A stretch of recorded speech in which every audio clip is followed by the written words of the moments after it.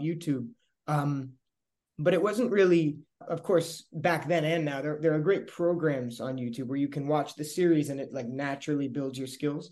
But what I did was like I said, I was a big Petty fan at that time from years ago with the Super Bowl. I just said, I want to learn that song, and I learned it. And it was things like that. So I learned chords and melodies and licks as I went based on the songs I wanted to learn.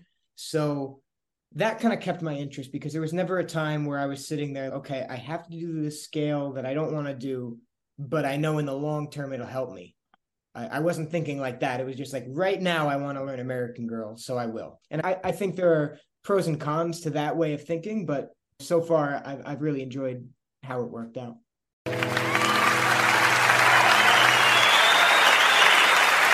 Thank you. Hello, everyone, and welcome to a crossover episode. This is Perfectly Good Podcast. This is Set Listing Bruce. This is all kinds of goodness. I am Jesse Jackson. Joining me tonight is my sister in all things Springsteen and Hyatt tonight, Sylvan Groth. Yeah, I'm just so excited to be in the room with this opportunity to meet someone I've been a fan of. I think it's been at least 5 years since I first saw a video, and we name drop you all the time on the Perfectly Good Podcast. So it is such a joy to see your face and be able to ask you some questions tonight. Of course, thank you so much for having me.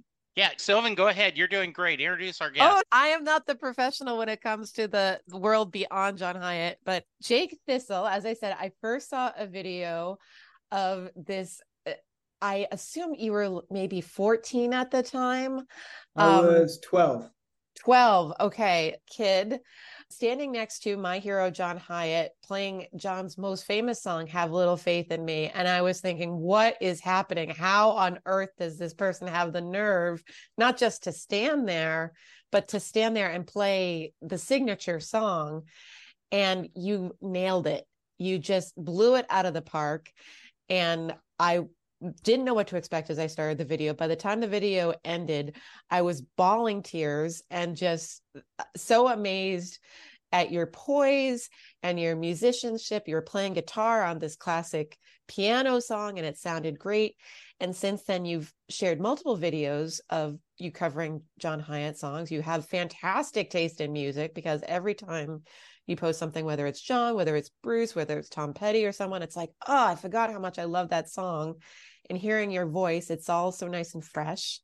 And I've also been keeping track of your originals. I think you definitely have something to say, and I can't wait to see where you go with it. So yeah, that's me babbling like a fan. That's my brand. That's and now okay. I'll bring it back to my brother, Jesse, who actually knows how to ask an intelligent question. I always like to start at the beginning, but one thing that struck me, Jake, is you were talking about how young you were. Marty Stewart started at 10 years old. He was playing with Lester Flatt at 10 years old, right? And you come from, there is a long tradition of gifted musicians starting young. I always like to start at the beginning, talk about where you grew up, and was there a lot of music in the household, and how quickly did you know you wanted to make music? I always think of it in two parts. When I was 3 years old, Tom Petty and the Heartbreakers played the Super Bowl halftime show. And my parents let me stay up for half the game thinking, all right, maybe he'd like football or something, whatever. We're here in New Jersey. And for whatever reason, it just completely mesmerized me. So from that moment on, when I was 3, I was turning 4 in about 2 months. I just really fell in love with that type of music. And so I'd go on YouTube and sure enough, that would recommend me to other sounding artists and things like that just really caught my attention. And so for years, that's how I did it when I was super young. So I guess there was music in the house, but I was usually the one putting it on. And then long story short, when I turned 9, my father's friend, who he works with, has a son who's a little bit older than me. He's about maybe 7 or 8 years older than me. And he's still a very gifted guitar player. He lives down in Nashville now. His name's Max Blois Rossetti. And he had a guitar. It was his first guitar and he gave it to me. And when I was maybe 4 or 5, I got it. And it made noise, which is basically if you're a toddler and a 4 and 5 year old and you have something that makes noise, you've really struck a gold mine. So I didn't know how to play it, but it made noise, and that's what I liked. And then I turned 7 and 8, and I forgot about it completely. People who grow out of liking things that make noise. Yeah. And suddenly he's getting older and he's starting to play really well. And his mother goes, "We want that guitar back because it's his first guitar. We're sentimental about it." And at that point, I was 9, and I said, "Yeah, sure, I don't care. Just take it, whatever. I don't need it." And they said, "Thank you." And they felt, so bad they were taking this guitar away that I really wasn't thinking about. They replaced it with a nicer guitar. And then I was like, this is too nice a guitar for me to not know how to play. So that day he taught me my first couple chords, and then I mainly learned off YouTube from then. And so it's that two part of me discovering music when I was 3 and discovering I enjoyed playing it at 9, and it just snowballed from there. I played my first open mic, I think 9 or 10 months later. And I don't know, I haven't had time to look back. I've just been trying to do it as much as I can. So Jake and I don't want to make this seem to make light of the struggle, because I'm 64 and I've never taken time to learn the guitar. That's one of my regrets. Every once in a while on Twitter, like, what would you tell your 10-year-old self? Learn to play the guitar and listen to more Bruce Springsteen earlier. And discover John Hyatt early, though I discovered Hyatt pretty early. Was it easy? Did it feel natural when you started playing that guitar and really started learning the chords? Or was I'm sure if you asked me at the time, I would say no. But looking Yeah. back, I can't think of a time where I was ever frustrated enough to say, "Oh, hell with this. I don't want to do it anymore." Yeah. And so I'm sure any friend or relative that was around me at that time would be laughing at me saying that, but I really can't pinpoint a time. I did it a way that I think was perfect for me. I mainly learned off YouTube. But it wasn't really, of course, back then and now, there are great programs on YouTube where you can watch the series and it like naturally builds your skills. But what I did was, like I said, I was a big Petty fan at that time from years ago with the Super Bowl. I just said, I want to learn that song, and I learned it. And it was things like that. So I learned chords and melodies and licks as I went based on the songs I wanted to learn. So that kind of kept my interest, because there was never a time where I was sitting there, okay, I have to do this scale that I don't want to do, but I know in the long term it'll help me. I wasn't thinking like that. It was just like, right now I want to learn American Girl, so I will. And I think there are pros and cons to that way of thinking, but so far I've really enjoyed how it worked out. So a couple things, and I promise I'm going to give Sylvan a chance to talk.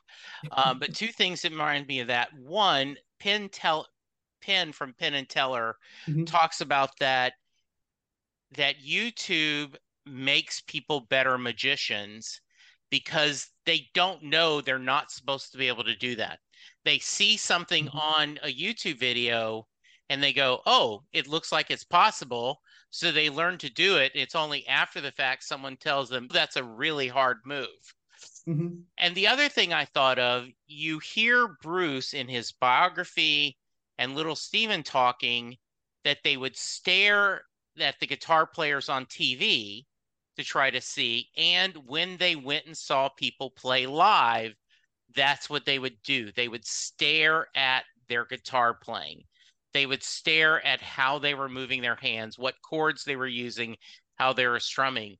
So in a lot of ways, you're just continuing that long tradition of watching and learning.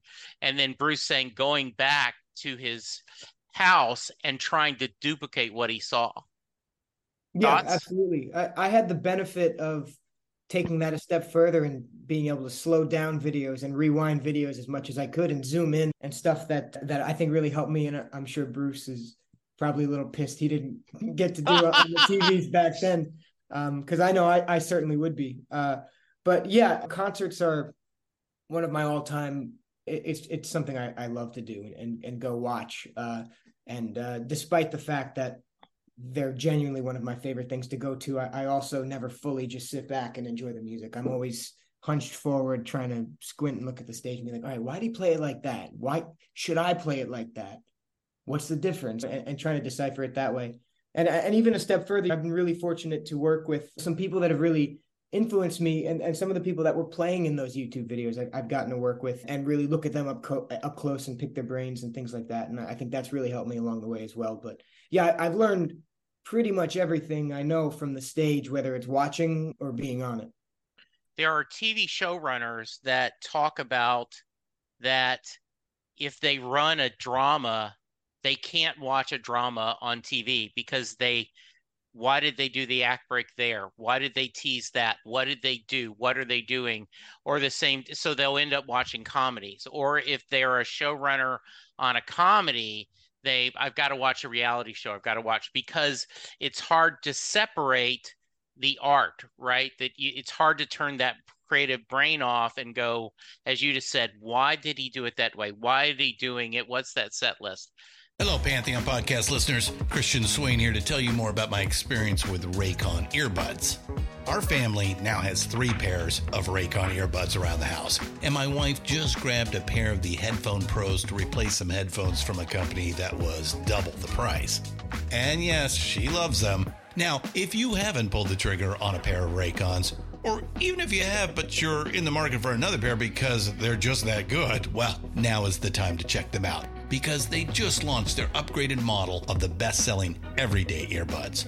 With Raycon's upgraded everyday earbuds, now you also get active noise cancellation, ergonomic design, and multi-point connectivity that lets you pair with 2 devices at once. New quick charge function, 3 customizable sound styles, plus awareness mode. Available in a variety of vibrant new colors to complement any and all skin tones. I even have a pair of earbuds in a cool green color. I have tried just about every earbud known to humankind, and these Raycons are fantastic. Seriously, if you've been wanting to check out Raycons, there truly is no better time. You're going to ask yourself why you didn't check them out sooner, and Raycon offers a 30-day happiness guarantee. So what are you waiting for? Go to buyraycon.com/Pantheon today to get 20% off your Raycon order, plus free shipping. That's right, you'll get 20% off and free shipping at buyraycon.com/Pantheon. buyraycon.com/Pantheon. Sylvan, you got something? I'm just really amazed, because I think you are being rather modest, Jake, that you don't realize that what you do is pretty special, that there are many people who can watch YouTube for years and years and still not be able to pick out a C chord and a ukulele, and you're talking to one of them. But I have all sorts of questions. I guess one of which is, they always talk about 3 chords in the truth. Did you start with a particular set of chords, or you said that you wanted to play a particular song? So do you remember what that first one was that you really got your hands around, and what chords were involved? Yeah, my first song was I Won't Back Down by Tom Petty. Nice. Which was the only music I was listening to at the time, really. And that guy, Max, who gave me, I guess, technically the first guitar and then my real first guitar, he came with the guitar, and he taught me. He came, like, they had thought ahead. They'd really thought of everything. So he showed up with the guitar and like a chord chart for that song. Nice. Which, yeah, it really didn't mean anything to me because I didn't know how to play, but he was like, all right, this is an E minor. But yeah, so I guess the first ones I learned are E minor, D, and G. And occasionally there's a C thrown in there too. So that's really what I started with. And you had a little bit of in-person tutorage. Was that really the only time that you worked with someone in person versus doing the YouTube videos? Did you have a professional guitar teacher? I never had any long-term in-person lessons. There have been people here and there that have been nice enough to help me out for various things, but it was a little bit more, and that's what I really took out of the lessons and liked. It was a little bit more of people I looked up to that I could just sit down and be like, all right, what's going on here? Can you explain to me why we do this and what that is? And I never really followed like a lesson plan, which I think helped me at an earlier age decide what I wanted to do. Because I think if I had sat there at 9 with a book, and it was like, okay, the type of thing that a lot of piano players do, we're like, okay, you start with Mary Had a Little Lamb and you work your way to Mozart. I think I would have jumped off that train at some point. So I think it was just that trial and error of I treated working with musicians in person the same way I treated YouTube, in terms of, hey, can you help me out with this? Everything, I know nothing, do me a favor, that type of thing. So very task oriented and taking little bites out of what you're like. When you say that what you wanted to do, was it playing a particular song, or did you have this image of someday I'm going to be on a stage performing my own music for 3 hours the way Bruce does? What was that goal the point that you were really getting motivated and spending a lot of time doing it? I wouldn't say I never really had a plan in mind like that, but in the same way, I never really had it in mind that it was a hobby either. I never thought either way about, I want to do this. This is very early on. Eventually, probably around Sure. the time I played with John, I probably had a better idea of it. But 9 or 10, like I never really thought of this is going to be my job forever, or I'm going to do this on the weekends. It was just like, this is what I'm doing now, and I'm going to do it till I don't want to anymore. And I still have that mindset. It's just snowballed, and I still want to do it, which is good. Yeah. And you've always impressed me the way that you present yourself, that you are inviting people into your music in a way that not all performers do. And I think it can definitely be true when we are talking about communicating over the computer screen, that I just love how you talk about, oh, I decided to learn this one, and this is why I love this song. And then when you perform, there's a real intimacy to the way that you approach a song that I really admire. So I wanted to tell you that. And I was wondering if that was something that you see in yourself, if it was something intentional, or how do you decide what kind of performer you're going to be, especially when you're sitting there with a camera in your room? Yeah, I think it's just a matter of, with the camera in the room, I think that it's certainly, that's a slight, you need a bit to be slightly delusional to look into a camera and be like, yes, I am looking at 100,000 people right now. So I'm sure there was a little bit of COVID insanity that came with that to make that as genuine as it was. But that was that type of time where I was just really looking at the camera and doing things. I think that really helped me with my interactions and things. But I used to just go through phases, and then when I was in the phase, that's what I liked. And that type of performer is what I wanted to be. So when I still do it to this day, but now that I'm older, it revolves a little bit more around just like me. So Go ahead. Yeah, no, I didn't mean to cut you off. So finish your thought, and then I'll ask.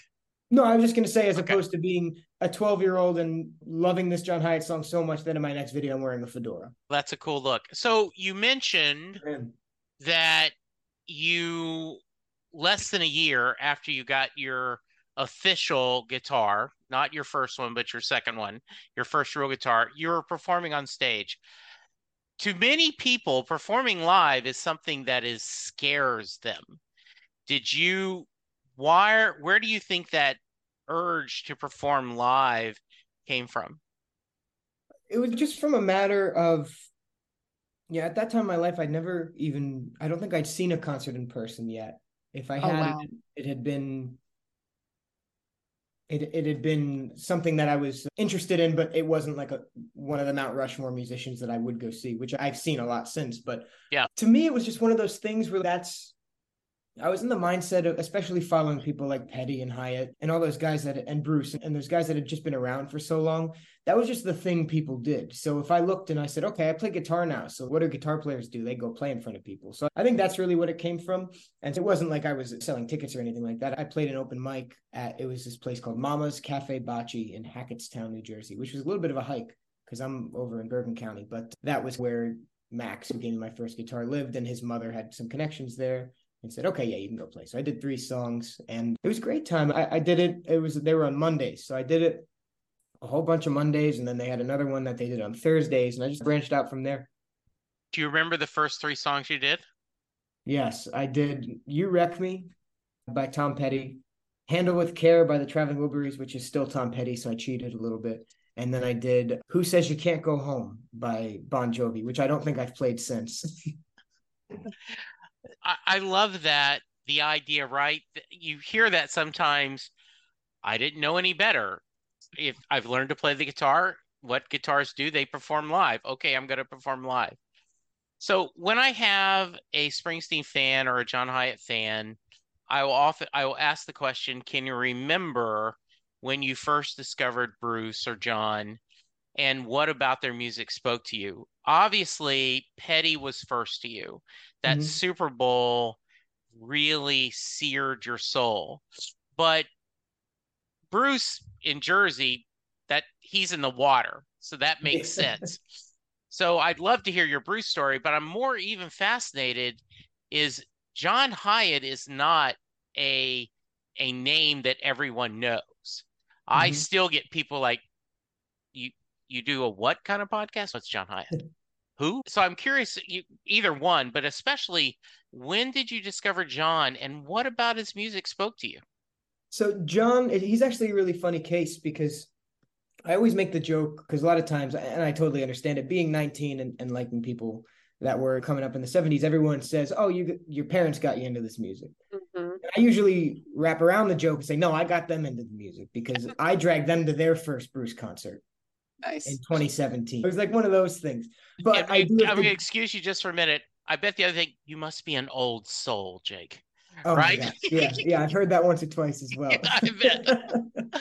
But so I have to give credit where it's due, though. My father is a big John Hyatt fan, and so it was always played around the house. He could tell this story better than me, but essentially, you just called me an old soul. Now I'm going to like butcher this old concept of something, but he was a part of the subscription that every month they sent cassettes. BMI. Yeah, Columbia exactly. record cover or something like that. Yeah, whatever it was. And he ordered something and they sent him the wrong thing and they happened to send him Walk On. Nice. And he's, whatever, I guess I'll listen to it anyway. It's cheaper than sending it back. You got to pay for everything and go to the post office. So he listened to it and fell in love with it and went back. And I'll give credit where it's due there. That was always playing around the house. I still think one of my earliest memory of hearing music was probably something from the Tiki Bars Open record because that came out about 2-3 years before I came out. Oh my gosh. So you were born in 2004? Yes. Yeah. Okay. So that was going around when I was born. He was playing all that stuff. So I remember all the Lilacs and everything like that. By the way, I just had a guest on Set Listing Bruce, and we were talking about Bruce is doing these cover albums, right? This cover album. And I said, look, I want Bruce to do a John song so bad, right? And he said, oh, yeah. Bruce song. Yeah, give the E Street Band doing the Tiki Bars Open. How cool would that be? So yeah, I thought that's funny. So your dad discovered that Bruce is in the water. When, and is it COVID related when you started filming you performing? Because we will smile that when we're doing up our covers, we'll go, and this is a very young Jake. So you have a history out there. So when did you decide to start just publishing you singing to the camera? My first really video out there, we were doing, my family used to do, I don't want to say elaborate because that puts a bit greater expectation, but unique Christmas cards. Nice. So okay, the one they always bring up was like 3, and they had like the big sleep. It was the big Christmas, and so I'm like a 3-year-old and like a fedora and a typewriter in front of me, like I'm a detective and everything like that. So anyway, when I picked up guitar, it was maybe July or August or something. Yeah, I think it was June or July.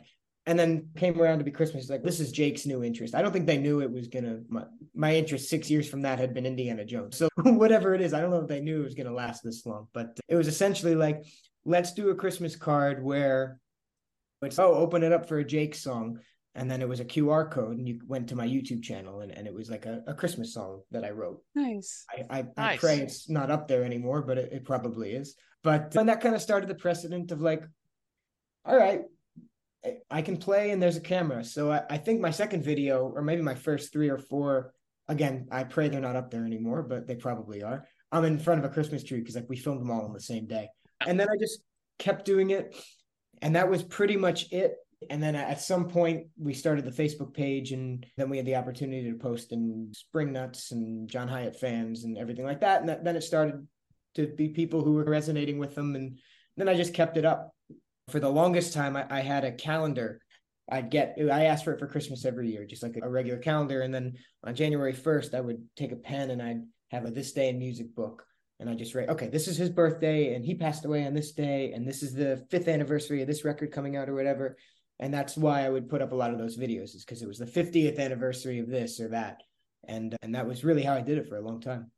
Because that's exactly the question I was going to ask, is how do you decide what song you're going to cover? And I love that creative way of randomly picking. That's pretty cool.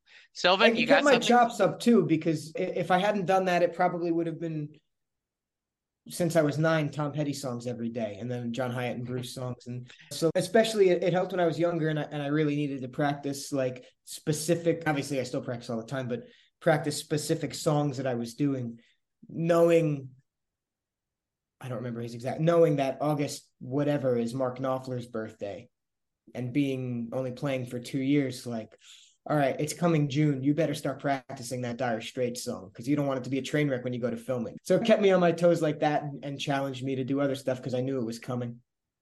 That's a very creative way to self-motivate, because that is still all coming from you.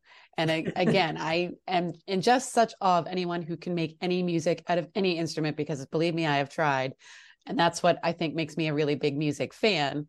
My next question is, obviously you have put in your requisite 1,000 hours or whatever it's taken to have some virtuosity. Like, how do you decide how to carve out the time that you want to devote to the music versus all those other things that you've got going on in your life? I have the benefit of just really enjoying it. So I really don't think I've practiced a day in my life, because I just go and I sit, and certainly there's been frustrating moments, but every day I just pick up a guitar, and what I play that day is what I played. And so I always try to play in a way that advances me somewhat. And I think obviously there's still so much work to go, especially in terms of lead playing and things like that. But I have a lot of fun with it. I never considered it to be work as much as just, this is my hobby. Just I would get better at playing a video game or whatever it be. You really reminded me of John there, because he talks about he doesn't feel right if he hasn't picked up a guitar in a while. Is it that same kind of itch that you need it to be right with yourself? Yeah, and unfortunately, I'm a freak about the guitars, and like how, okay, if I haven't played an electric in a while, it feels bad, and I have to drop the acoustic. And at school, I always keep an electric and an acoustic just in case. If I can fit the keyboard, that's coming too, but I can't. One of the things I love is, in a recent interview, Jason Isbell talked about that he never had to push to practice the guitar. It's like it like he was talking about COVID, he had to stay engaged with his family. He says, but it wasn't punishment for me to sit in a room and just play the guitar all day. Yeah. That's what I would have done regardless. So I love that idea of pushing yourself, but it's just fun for you. It's what you love doing. Absolutely. Yeah. Yeah. There have been certainly times where, and I think this kind of goes back to going on YouTube and learning the songs I wanted to. There have been times of frustration with certain things I was learning, but it was never with the music or the instrument itself. Yeah. Are there songs that you've wanted to perform on your YouTube channel and you went, that one's for another day? Oh yeah, all the time. Especially with, at this point, I play a lot of, especially in this room when I'm solo, it's mainly chords, and playing now, usually what trips me up these days is like the emotion. Like some days, if I have in mind I want to do a Roy Orbison song or something, if I have in mind I want to do There Goes My Miracle, but it's more of a Terms of My Surrender day. Yeah. I'm not belting out There Goes My Miracle if I want to just be talking about the man in the railroad tracks, and vice versa, whatever it is. And that's how it goes a lot with my writing as well. So that's the big thing. Certainly there are things I thought would be cool if I were good enough to play them. The one I always go back to is I'm not a good enough piano player at this point to play Scenes from an Italian Restaurant, only for that one freaking really fast part. You know? I can play everything around it, just mediocre enough to get by. But once he goes there, there's just no faking it, unfortunately. So is that your next goal? Yeah. It's one of those phone tabs you just keep running. It's just in the back of my head for years. Just like one of these days. I don't actively practice it enough to actually get my crap together, but I hope one of these days it'll just magically happen. Or you'll write your own. Yeah, that might be the way. So I'm going to come back to, I'd love to talk more about Bruce, and you've done a couple of covers from Letter to You, which made me very happy because I love that album. But let's flip to your music. You've done a lot of working, you've done some covers. When did you decide you wanted to start making unique music from your own voice? I think it was a similar thing as playing live, in terms of, it's just, okay, Tom has this song because he wrote that song, and so does Bruce, and obviously John. And I'm really lucky to have such, idols that who are better songwriters than the ones that we've just talked about, really. So Yeah. From an early age, I was very casually writing just because it's what I thought people did. I'm not really sure. There was certainly a time where I sat down and said, okay, I should get serious about this and start writing songs I actually like. I'm not exactly sure when that point was. I probably could go back to my old songwriting notebooks and like literally find the date that I was like, okay, let me get my stuff together and really start writing. But I don't know it really. But yeah, I've been writing for pretty much as long as I can remember playing. I started writing, and at first it was just a way to stay creative and stay doing things I like, and it just evolved. And then when I realized I had enough songs for a record, I had thought about that and didn't, oh, maybe I don't have time, whatever. And then the world shut down, and suddenly I had hours and days and weeks and months in my lap. So that's how that first record came to be. I would love to hear more about that, because there's a movie titled Thing Called Love, which is about the early days, or I guess middle days, of the Nashville songwriting scene. And because it was before everyone had a music studio on their office desk, there's a scene where they want to do a demo and they say, oh, we're going to start recording at 3, and they say AM, because that's the only time that the struggling musicians could actually get into the studio.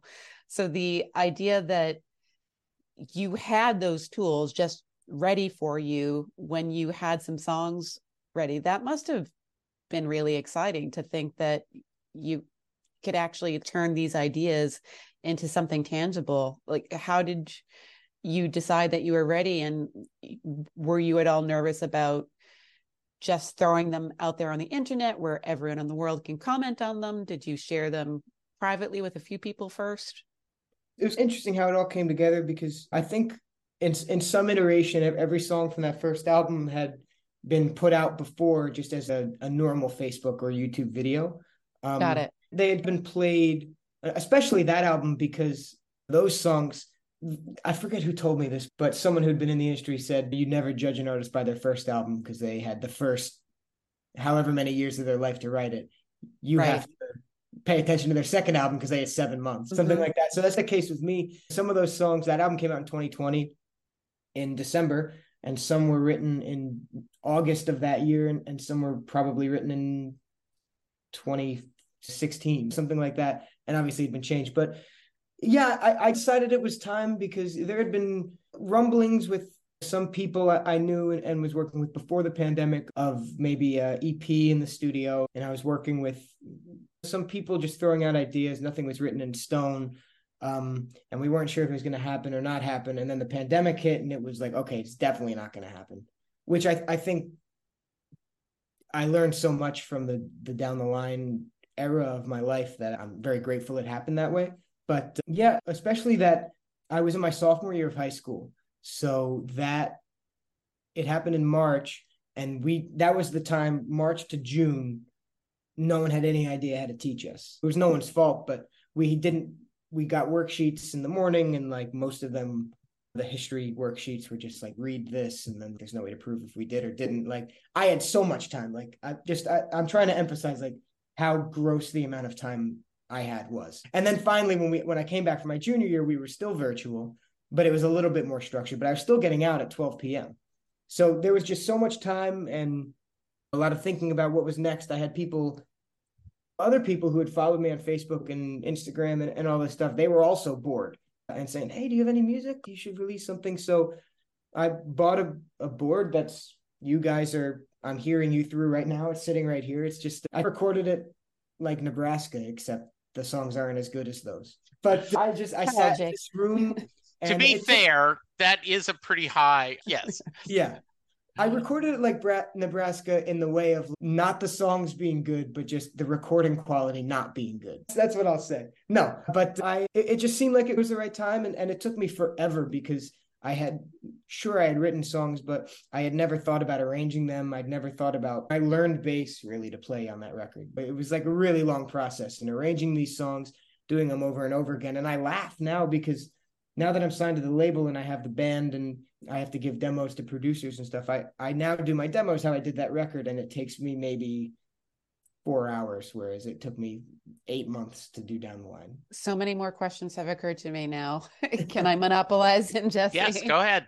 So what made you decide to sign with a label? I know a lot of people of your generation think, no, we don't need a label anymore. Why would we want something in between us and the people listening to our music?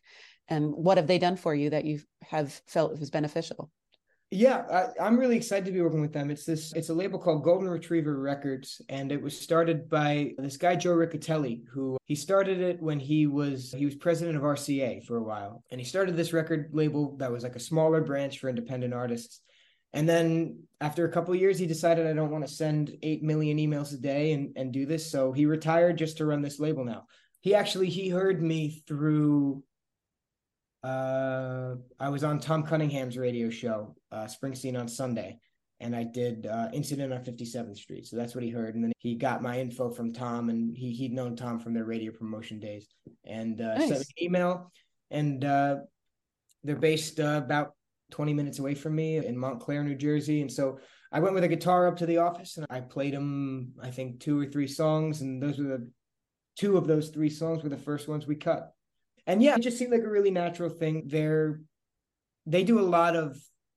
wear so many hats at Golden Retriever. So they do label services, which is, I'm one of only a couple artists that are signed to their label, but they also do consulting and managing and things like that. So they have a lot of clients that take up some more energy than I would per se. He manages, Tom Odell, who has had a lot of success here in the US, and he consults with Pitbull and Big Time Rush and some really incredible names. So he, Joe, and Sarah and Gabe and everybody who worked there, they're really kind people, and we hit it off immediately. So I'm really grateful to have signed with them, and they've really changed how I write and think about music, and hooking me up with the band was a really great step as well. Excellent.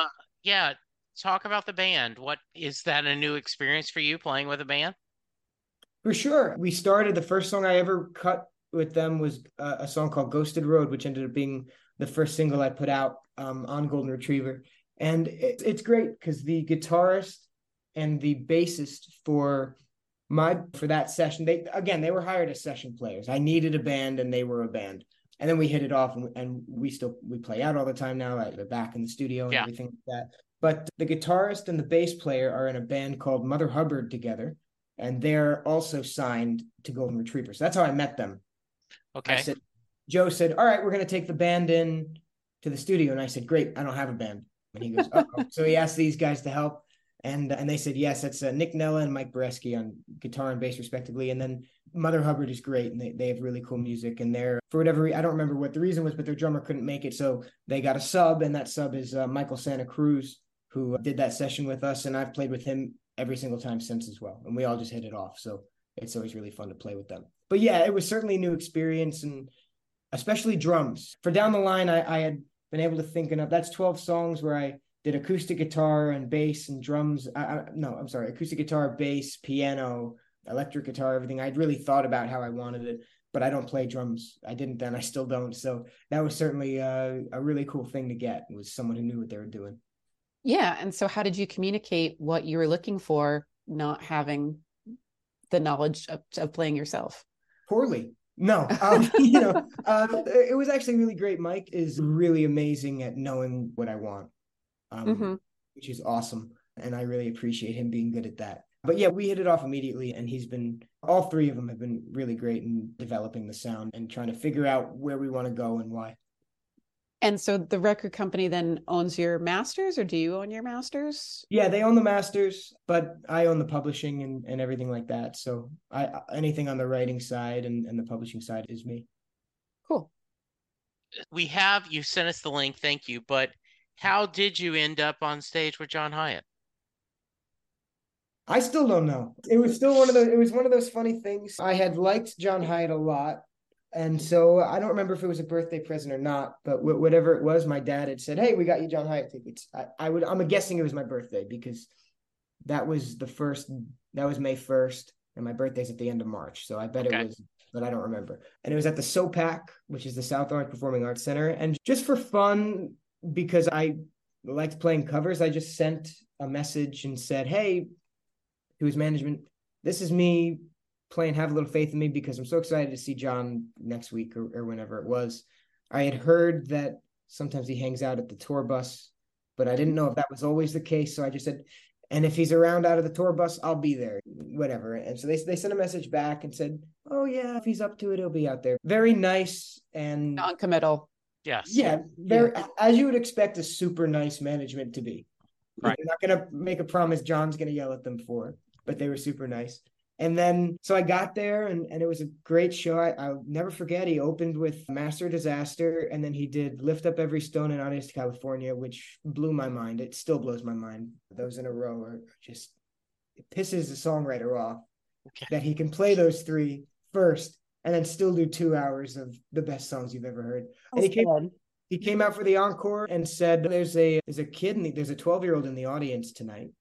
And I'm sitting there, I can't believe there's another 12-year-old in the audience. I really thought I'd be here. Damn it, what are the odds? Yeah, I know. And he said, and his name's Jake Thistle, and then if he wants to come up and play with me, he can. And so then I just ended up on stage. I think I going back and being like, he's talking about me? And my dad's, yes, you're the only Jake Thistle here. So I got up there and he handed me 1947 or 46 Gibson, which blew my mind too. That started like a quest that lasted, still is going on, of me trying to find a guitar as cool as that. But yeah, and he was super nice, and he just said, all right, what key? And I said, okay, higher than you for sure, because I was so young. And we put a capo on and we did it. It was so much fun. And then I talked to him outside the bus for a while after too, and he was sweet and just genuinely one of the nicest people I've ever met. But yeah, how I got up there, I have no idea, because his guitar tech and all the managers, they said, he never does that. I've never seen it. And I've also heard people that day saying, he's never let anyone play that guitar. So I don't know if he was just feeling charitable or not, but I'll take it. That was such a beautiful time. And he's such an amazing guy. Yeah. So have you continued to see him? I'm assuming that wasn't the last time you went to a John Hiatt concert, or? Oh no, I've seen him more than any other artist. Nice. I've seen, again, it's not as impressive as a lot of other John Hiatt fans I've talked to, but I think I've seen him about 14 or 15 times. That's respectable. Yeah. At least twice a year since then, a couple times with Lyle and a couple times with the Goners and things like that. And I've gotten to talk with him once or twice after that as well on the bus. And every time he's just been really welcoming. Yeah. So, has he ever offered advice on what label you should choose to, how you should work with a label? If I don't want to invade either your privacy or John's, but any pearls of wisdom that he passed on to you that you were willing to share beyond, I would appreciate hearing.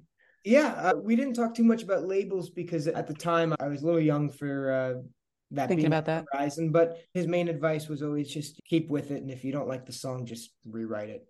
Yeah, that is good advice. It's been pretty universal from every songwriter I've been lucky enough to talk to, and they're certainly right. Yeah. So let's flip to Bruce for a minute. How many times have you seen Bruce perform live? Oh gosh, I don't know the one off the top of my head as well, but let's see. I saw him once at MetLife, twice on Broadway. Oh, you got to see him on Broadway. Yeah, I saw the first run and the second run of that, which was incredible. I was really jealous. My hope was, I saw it on the first one and I was thrilled. And my hope was, don't change it on the second one, right? Because that way I don't want to be. And yes, I get what you mean. Yeah. Yeah. What are your thoughts on seeing him on Broadway? It was such a masterclass on speaking everything, really. Yeah. That he did. I think he just did so well. And it was in such a different light than we'd seen him.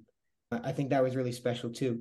Really, it was obviously it's unlike any concert you've seen, but especially Bruce, who is backflipping across the stage for 50 years for 12 hours at a time. Seeing him stand in one place and really just connect, I thought was really special. But I saw him twice on Broadway. I saw him once at the big Light of Day show they do every year. And then, so I guess 1, 2, 3, 4. Yeah. Once at the Barclays Center on this current tour where I was out as an artist against hunger. He let Why Hunger come, and myself and some other people, Joe Durso and some others, were out there collecting for Why Hunger, and he was nice enough to let us do that. And then I saw him at Prudential Center. So I guess that's 5. I get that. Have you gotten a chance to meet him? I haven't met Bruce, no. Okay. No. I just got to start hanging out on the boardwalk a little more. Yeah, Stan Goldsmith has been on the podcast a couple of times. He wrote a great book on the touring the rock and roll Jersey Shore, and he does tours of people that do it. And he said that this week he was giving a tour and a Porsche drove by, and he said, I think that is, and at the light it was Bruce. It was Bruce in his Porsche. Yeah. You just got to hang out that nice area. That's awesome. So you're in the middle of college. So you're just continuing to juggle your education and your music? Yeah, so far so good. I enjoy both, and that's kept me doing it. But yeah, I try my best. I came directly from class, and then when we're done here, I have an essay to write, and then probably a song to write. So I try to just stack them and alternate them, and I try to get my schoolwork done as efficiently and succinctly as possible. That way I can make some time, because I think the music stuff, for me at least, takes a little longer. It takes me longer to write a song than it would an essay. Yeah. We aren't going to keep you too much longer. I'm in no rush. No, now I'm feeling like a dad. You're keeping him from his homework, Jesse. It's not due today. Don't worry. I'm just trying to get it done. Sylvan, do you have another question? I have a gazillion questions, and thank you so much for telling that story about John in more detail. But really, I'm fascinated by the fact that we are at least 3 generations here on this little Zoom call. And you have thrown out some terms that I'm honestly surprised hearing someone who was born after the millennium say, like radio and album and so forth. Do you have peers of musicians of your own age, and are they thinking in those terms of actually putting sets of songs together in a package? Because I kind of thought that was becoming an extinct idea. I'm not sure. Part of me thinks it's almost coming back around the other way, but it could just be the circles I'm in and around. I know a lot of really talented songwriters that are in the New York area here, and they're still very focused on albums and things like that. And even for me to I'm putting out an EP in a couple months. We haven't confirmed a date for it yet, but we're looking at November. And that's going to be 7 songs, and 3 of them are singles. It's interesting how that works. And for down the line, I wasn't really thinking about singles and things. So how is a single defined in 2023? Because it used to, once upon a time, it used to be that would be a song that you could actually buy in its own physical package. And now you can buy any song in its individual package. Is that what you're going to be putting the most promotion behind, or how does that work? Yeah, I think it can be done a little differently depending on, in my situation, it's all based on streaming. If you go on my streaming, I've got 3 singles out on the new record. And then when we put out the EP, there will be a lead track off that EP. And then in addition to that, 3 singles and 4 new songs. Okay, cool. So they will have their own individual. I could be saying this completely wrong because I'm not too versed in the distribution of everything. It'll be a separate, if you were to go to my Spotify right now, Brooklyn Can Wait would be the top stream song, and then when we put out the record, there would be a second Brooklyn Can Wait on that. So the singles are just highlighted again based on how you put them out. But I think there are other ways to do it. That's just how we've chosen to. Okay. And would you mind telling us a little bit about the inspiration for Brooklyn Can Wait and how that song came to be? Yeah, that song was really interesting. So I put out 3 singles with Golden Retriever. The first one was Ghosted Road. The second one was The Dreamer. And the third one was Brooklyn Can Wait. And The Dreamer is the oldest of all 3 of those songs. That was written, my album came out in December 2020, and I basically didn't write for a month because I just didn't know what to do, and I was pissed about it. So anyway, my response to that was writing The Dreamer in like maybe January, February of 21. So that was the oldest, and then Brooklyn is the newest by far. We put it out in August, and I wrote it in I think April or May. And I wrote it really quick, which is pretty rare for me. I had that, it was a different feel completely when I wrote it on the piano, and it was swung and a little more 70s sounding. But I just had those chords over and over again, and I just stream of conscious out, whatever, check the mail, go outside was like the first thing that came to my head. So I did a couple verses and a couple choruses of that, and I recorded it, and then I listened to it and I wrote it down, and I never added anything else to the song. I cut some things. my stream of consciousness, but what you hear on that record is just what I thought of looking around. And I'm always very happy when that happens, but it's so rare. So Jake, I you might get tired of answering this, but is it lyrics first? Is it the melody first? Is it sometimes both at the same time? Yeah, normally what I'll do is, in a weird way, I'll do chords and then lyrics and then melody. Okay. I'll get something going that I can, and I'm playing it, and then normally I'll just look around the room and the computer screen hits the wall, and no, that's terrible. Okay, the wall has a shadow. No, that's been said. Whatever it is. And then once I get that, the syllables I like, usually it's simultaneously lyrics and melody, and then I go back and refine the melody. I'm not one of those people that is very good at writing lyrics first. For whatever reason, I always struggle. I think my lyrics honestly may be better when I write them first, because I'm thinking about that exclusively, but I always have trouble putting it to melody. I have a song that I wrote on the plane ride back from Nashville in the first week of August called "You Won't Think About Me Long," and I love those lyrics, but I've yet to be able to put them to a melody. So one of these days. And have you ever considered co-writing? I have, yeah. I haven't done it too much up until this point, but it's something I'm interested in for sure, and it's something the label's interested in. And I'm excited to do it because, like I said before, down the line is 12 tracks that I probably wrote in 4 years, and then now I'm on a 3-album deal with them. So I got to be doing maybe 15 tracks so we can cut a couple and replace a couple every year. It's definitely a totally different thing, but I'm really enjoying the process of writing a lot more. And I think co-writes is going to come in handy for sure. That's very good. Nice. Yeah, very nice.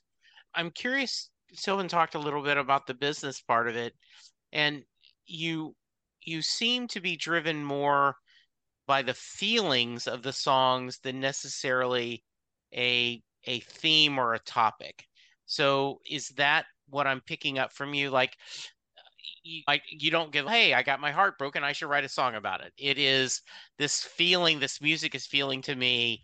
I like how this is going. Now then I'll put the lyrics with it. Is that what you're saying you're working on? Yeah, I Kind of think the so. process? I think there's a couple ways to approach it. I think some songwriters write because they really need to get something out of them. It's their way of expression for their emotions. And I think some songwriters write just because they really enjoy the creative aspect. And of course, these things blend all the time, but Absolutely. just Yeah. polar generalizations. Yeah. Because they just like to write stories and everything. And I think I'm a little bit more at this point in my life, at least the latter. I really enjoy the creativity of writing, and I keep a note on my phone of just interesting things that people have said, and then I write it down, and if it works, and that's always what I go back to. I think there's certainly like a bit of something to be said about the fact that I've been really fortunate enough to have a pretty good life up to this point, and I'm really grateful for that. But it does present, there's less issues I feel like I need to address in songwriting. Don't buy into that. John himself has said that is just a fiction, that you have to suffer for the blues, or you have to. It might be a little insincere coming from him seeing his life, but yeah. I think a happy, adjusted person can write a heartbreaking song just as well as someone who has lived it personally. Yeah, and I think it's interesting too, my latest Jake musical obsession is Jason Isbell. And so in fact, I got his 10th anniversary of Southeastern. You can't tell because I've got the blur, and he talks about that. He does the same thing. He keeps track of phrases he hears and he jots them down, and that may end up being a song just because he enters that phrase. But the other thing he says that is, and we talk a lot about that on Perfectly Good Podcast, is when you're a songwriter, your audience thinks every song's about you. And it's like sometimes, no, I'm just telling a story. King of Oklahoma on his new album is about someone who's addicted to pain pills, Oxy, that lives in Oklahoma. That's not me, but that's the song he was writing. So that's good. You talked about doing a lot of things because that's what's next. I've learned how to play guitar. Guitar players play in front of people. People who play in front of people write songs. Do you have a plan on what you want to do next? Do you have ambitions or things that are in the back of your mind that I want to play these kind of gigs, I want to do these kind of things? And I'm sure as a kid in college, you've never been asked that kind of question before. Exactly. So Yes. yeah. Yeah. So, Where do you see yourself in 5 years, Mr. Thistle? Yeah. it's funny. I definitely do. And I'm really excited about what's to come. It's a little more difficult, I think, these days than it was when I was 9 to say, okay, like back then it was really easy to say, I'm a guitar player, so I play gigs. Yeah. Now it's okay, I'm a guitar player. Some of them sell out MetLife. Some of them Yeah. sell out the SoPac, and some of them don't leave their house. And like, Yeah. where do I fit into that? So I think that it's really deciding. Again, that's not it's no one's decision on whether or not they fit into MetLife or Yeah. they fit into a coffee shop. I think obviously the world decides that for you. So I think these days it's always just a matter of just deciding where do I want to fit in, why, how, and how am I going to make that happen? A lot of it now is just, especially now that I'm signed with the label and in a lot of aspects, everybody there knows what they're doing a lot more than me in terms of the marketing and the business and everything like that. That I just strap myself in, hope for the best, and just keep writing, practicing as much as I can, and seeing where that lands me. I think a lot of people have done that, and sometimes it works out great, and sometimes it doesn't. But I think that could be said about a lot of things. So I'll tell another Penn Jillette story because I think this is funny. People will came up to him when him and Teller got on Broadway the first time, and they said, "This must have been a dream of yours to be on Broadway." And he goes, "No, I appreciate it. This must be a dream to you to headline a show in Vegas." No, he said, "Teller and I just wanted to perform magic and make a living at it. That was the height of our ambition. We just loved performing magic and creating new tricks and doing new things." So I think there's a lot to be said for, I just like making music and wherever it takes me. Yeah, absolutely. Regardless of what happens in my life, whether I end up using a degree and being a journalist or something, I think that certainly I know how my weekends will be spent. And I'm okay with that as well. It's something I've always enjoyed. And so I never really entered into anything with grand expectations. I'd like to do it as long as I can. And so far I've been lucky enough that it's been going on 11 years, which is now 2 years longer than I haven't played, which is an interesting milestone. And so if that 11 years turns into 12, that's great. If it turns into 48, 60, 80, whatever it is, I'll be happy. And I've just been really enjoying myself. And so I'm going to just keep enjoying myself as long as I can. Absolutely. All right. Sylvan, any last questions for go to the Mary question? I feel self-conscious because of the questions that just came before this, but I was curious if there is a dream venue that in all your imaginings that there's a stage or a hall that just really sounds lovely to you and you want to be up there, if there's any place that you would love to play.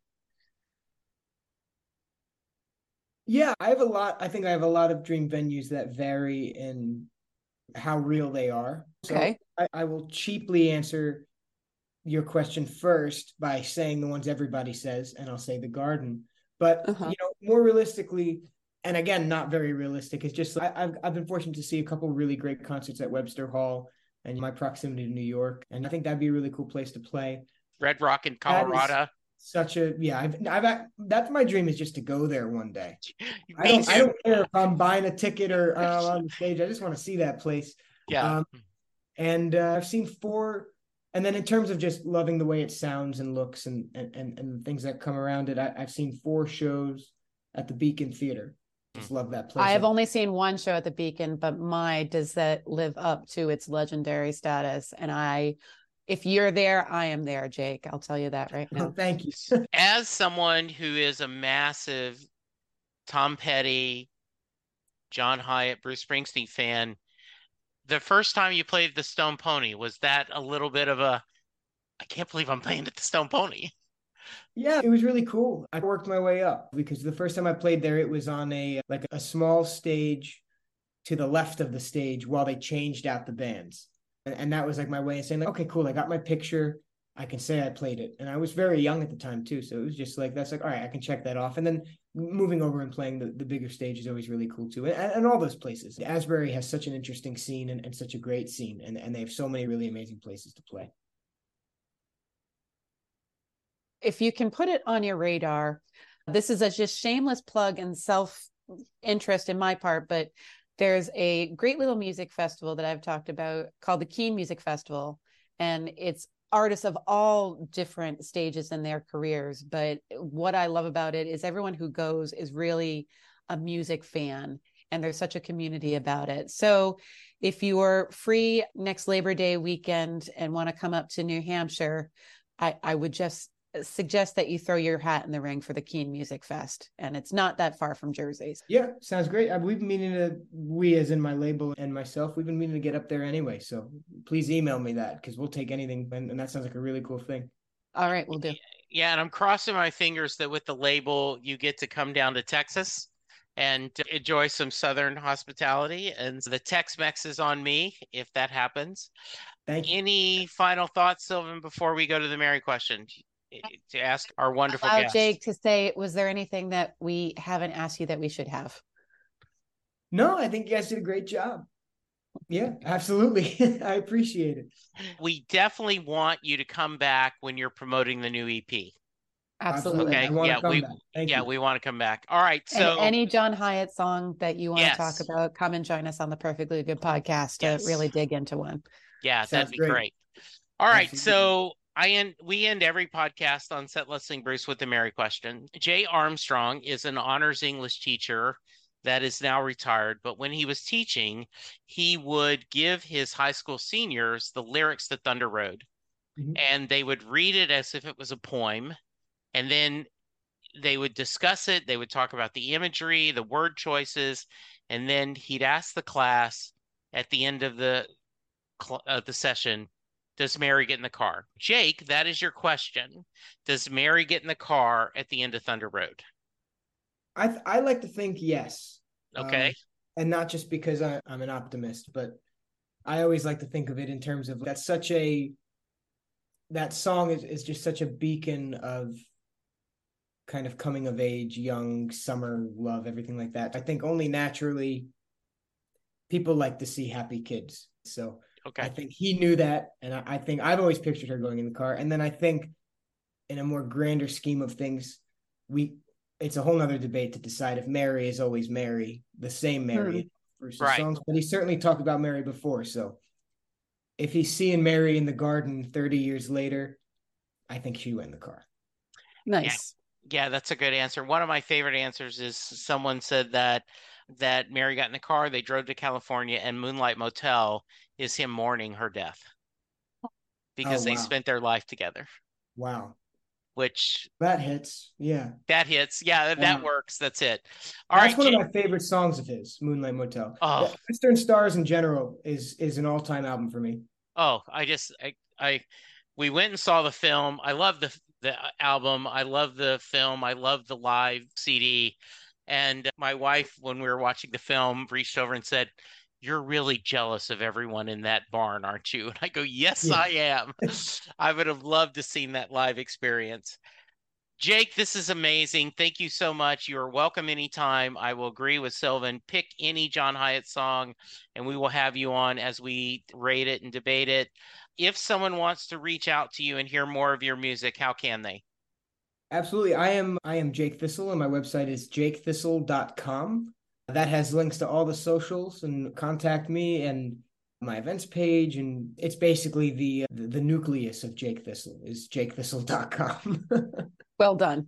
Very nice. Thank you so much. Any final thoughts before we get out of here? I just really appreciate it. I've always learned so much by discussing and talking about great songwriters. And it's really hard to pick a better pair than Springsteen and Hyatt. So I appreciate you pairing them together. Thank you. We are thrilled. This is great. Sylvan, thank you for hanging out with me and having fun. Thank you for letting me step over to the other podcast. And Jake, again, it was even better than I could have expected meeting you. And it's so great that we've been able to see so much of your musical journey. And I just can't wait to see what's next. Thank you so much, guys. Yeah, I want to echo that, Jake. I just think it's amazing. I love going over to the YouTube channel and seeing, wow, I can't believe he's covering this. Oh, what a great job. And so keep it up. And we are excited about the new EP. I can't wait to help promote it. We can't wait to see it. And yeah, Sylvan is a little closer than I am to hopefully see you live, but we'll work on getting you down here to Texas. Okay. Yes. All right. So thank you, Jake. We appreciate it. Guys. Everyone go to the website, check it out. For now, we're going to say be kind, be safe, and have a little faith. Have a little faith. Have a little faith. This is one called Brooklyn Can Wait.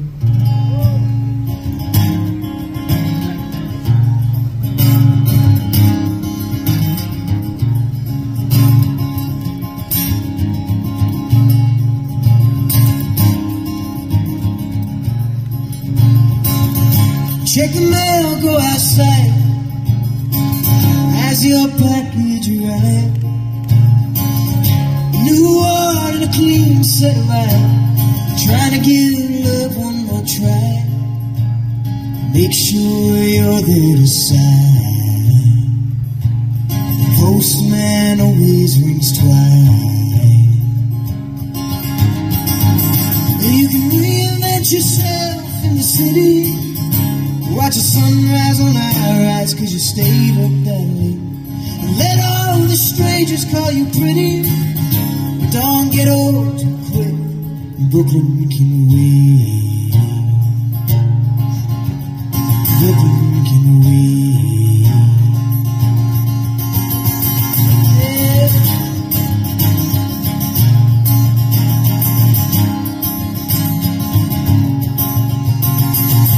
Watch the window in the rain. See you reflecting on the pane. Imagine the water drops race right down the glass, make their escape. You must be jealous, but hey, will you stand out there all the same?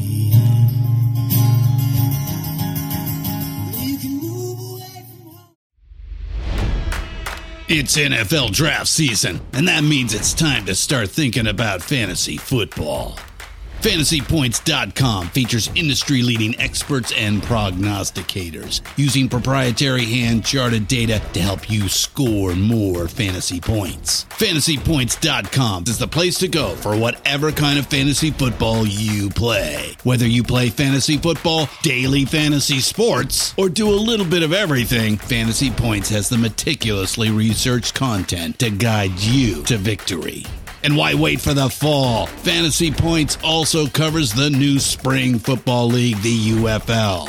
Join the guru, John Hansen, Scott Barrett, Joe Dolan, and other massive names in the fantasy football universe with an exclusive offer. Use code Pantheon for 15% off any Fantasy Points package, including the all-in package, with access to every article, tool, and data nugget that Fantasy Points has to offer. That's FantasyPoints.com and code Pantheon for 15% off at Fantasy Points. FantasyPoints.com, code Pantheon. Score more fantasy points.